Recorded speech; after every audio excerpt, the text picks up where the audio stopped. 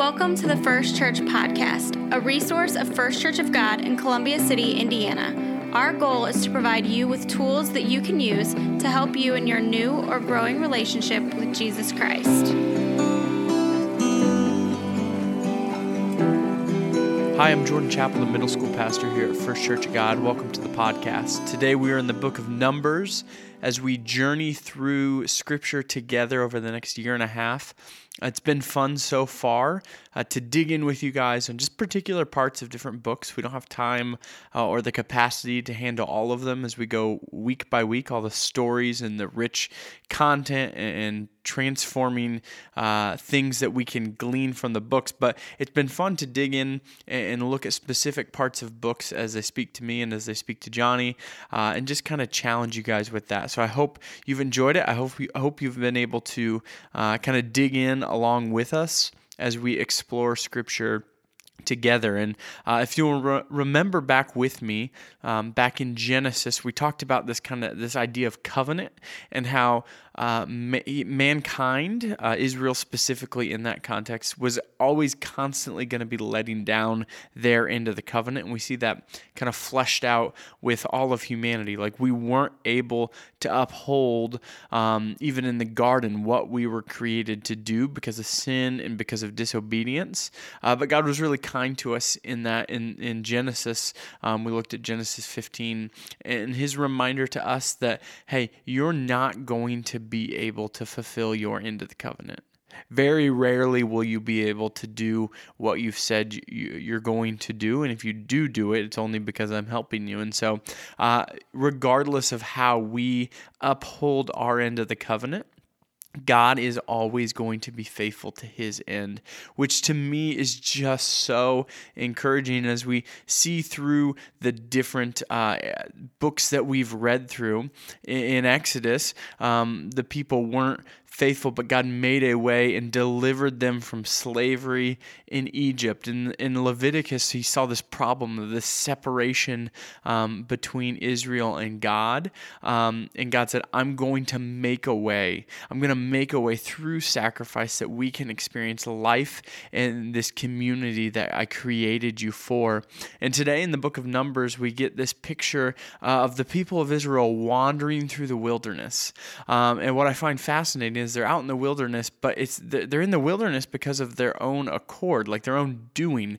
They could have been obedient to their end of the covenant, but instead of obedience, they chose disobedience, and so they're in the season of wandering, waiting for one generation to kind of die off and the next one to be raised up so they could enter into the land that was promised to them. As God said, I'm going to have a people, I'm going to reign in their midst, and I've given you this land so we can dwell together and you can follow me. But they weren't faithful to what God had asked them to do, and so they're in this period of wandering.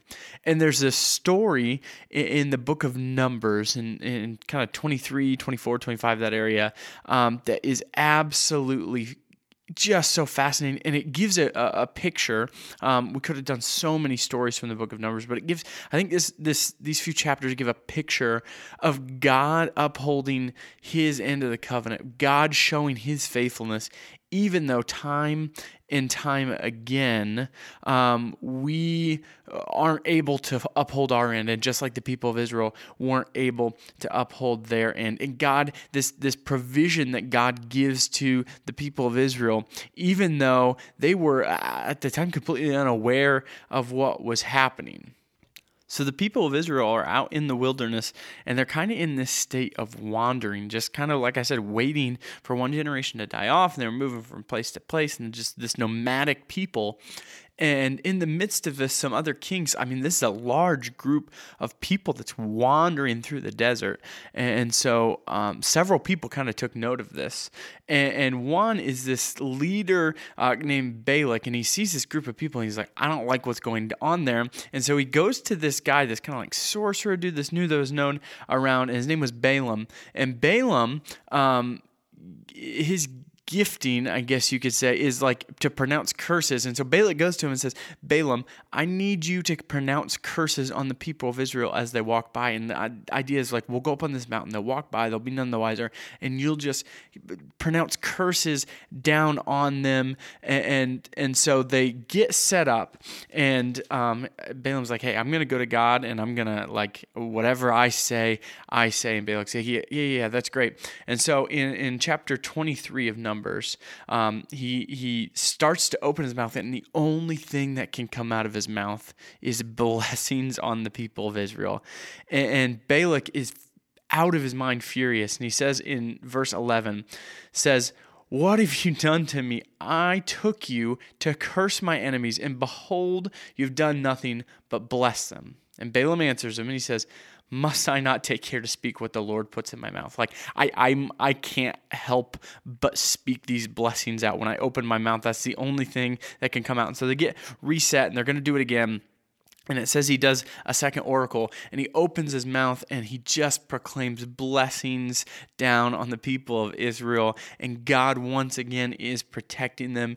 And Balak is like, what are you doing? Like, you did this once already. I was pretty mad about it. I gave you another chance, which to me is hilarious. And Balak says, like, do not curse them at all and do not bless them at all. Like, it'd be better off if you said nothing, just kind of like stay neutral. But Balaam answered to Balak, did I not tell you all the Lord says that I must do? Like, I can't not do this. As I open my mouth, as much as I would want to pronounce curses, because like you kind of hired me to do this, I can't not do this. And so what cracks me up is this happened 2 times, and Balak still doesn't learn, but he wants to pronounce curses so desperately that he asks Balaam to do it again. And the same thing happens. He opens his mouth, and the only thing that comes out is just blessings on the people of Israel. And Balak says, I called you to curse my enemies, and behold, you have blessed them these 3 times. He's broken. That's what I read into it. He's broken. He's like, Balaam, what are you doing? Why, when I asked you to curse my enemies, have you blessed them? That's the exact opposite that I've asked you to do. And what is so fascinating to me is at this time, the people of Israel are kind of like wandering through the wilderness, and God is protecting them.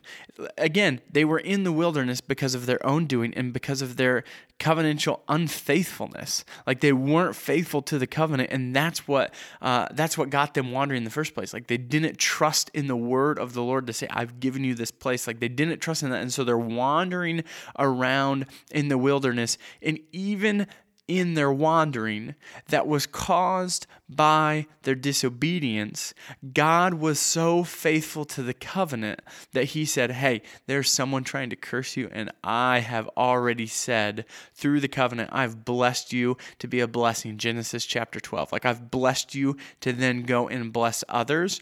And so it's already been spoken over you, and someone's not going to be able to curse you. And so while Israel even didn't know that this was happening, there's wandering in the wilderness, God was faithful to his end of the covenant to protect them. And this is what we see in the Old Testament and the New Testament time and time again.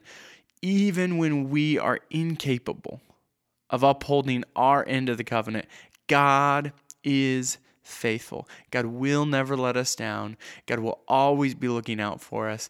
God will always uphold his end of the covenant, which is so encouraging, especially when we get into the New Testament. That there's nothing that we can do to separate us from the love of God. There's nothing that we can do to unearn what God has done for us. There's no sin we can be caught up in. There's no trouble that we can find ourselves in. There's nothing we can do to separate ourselves from the person of Jesus because of his redeeming work on the cross. So time and time again, this is what we're going to see. We are unfaithful, but God is always faithful.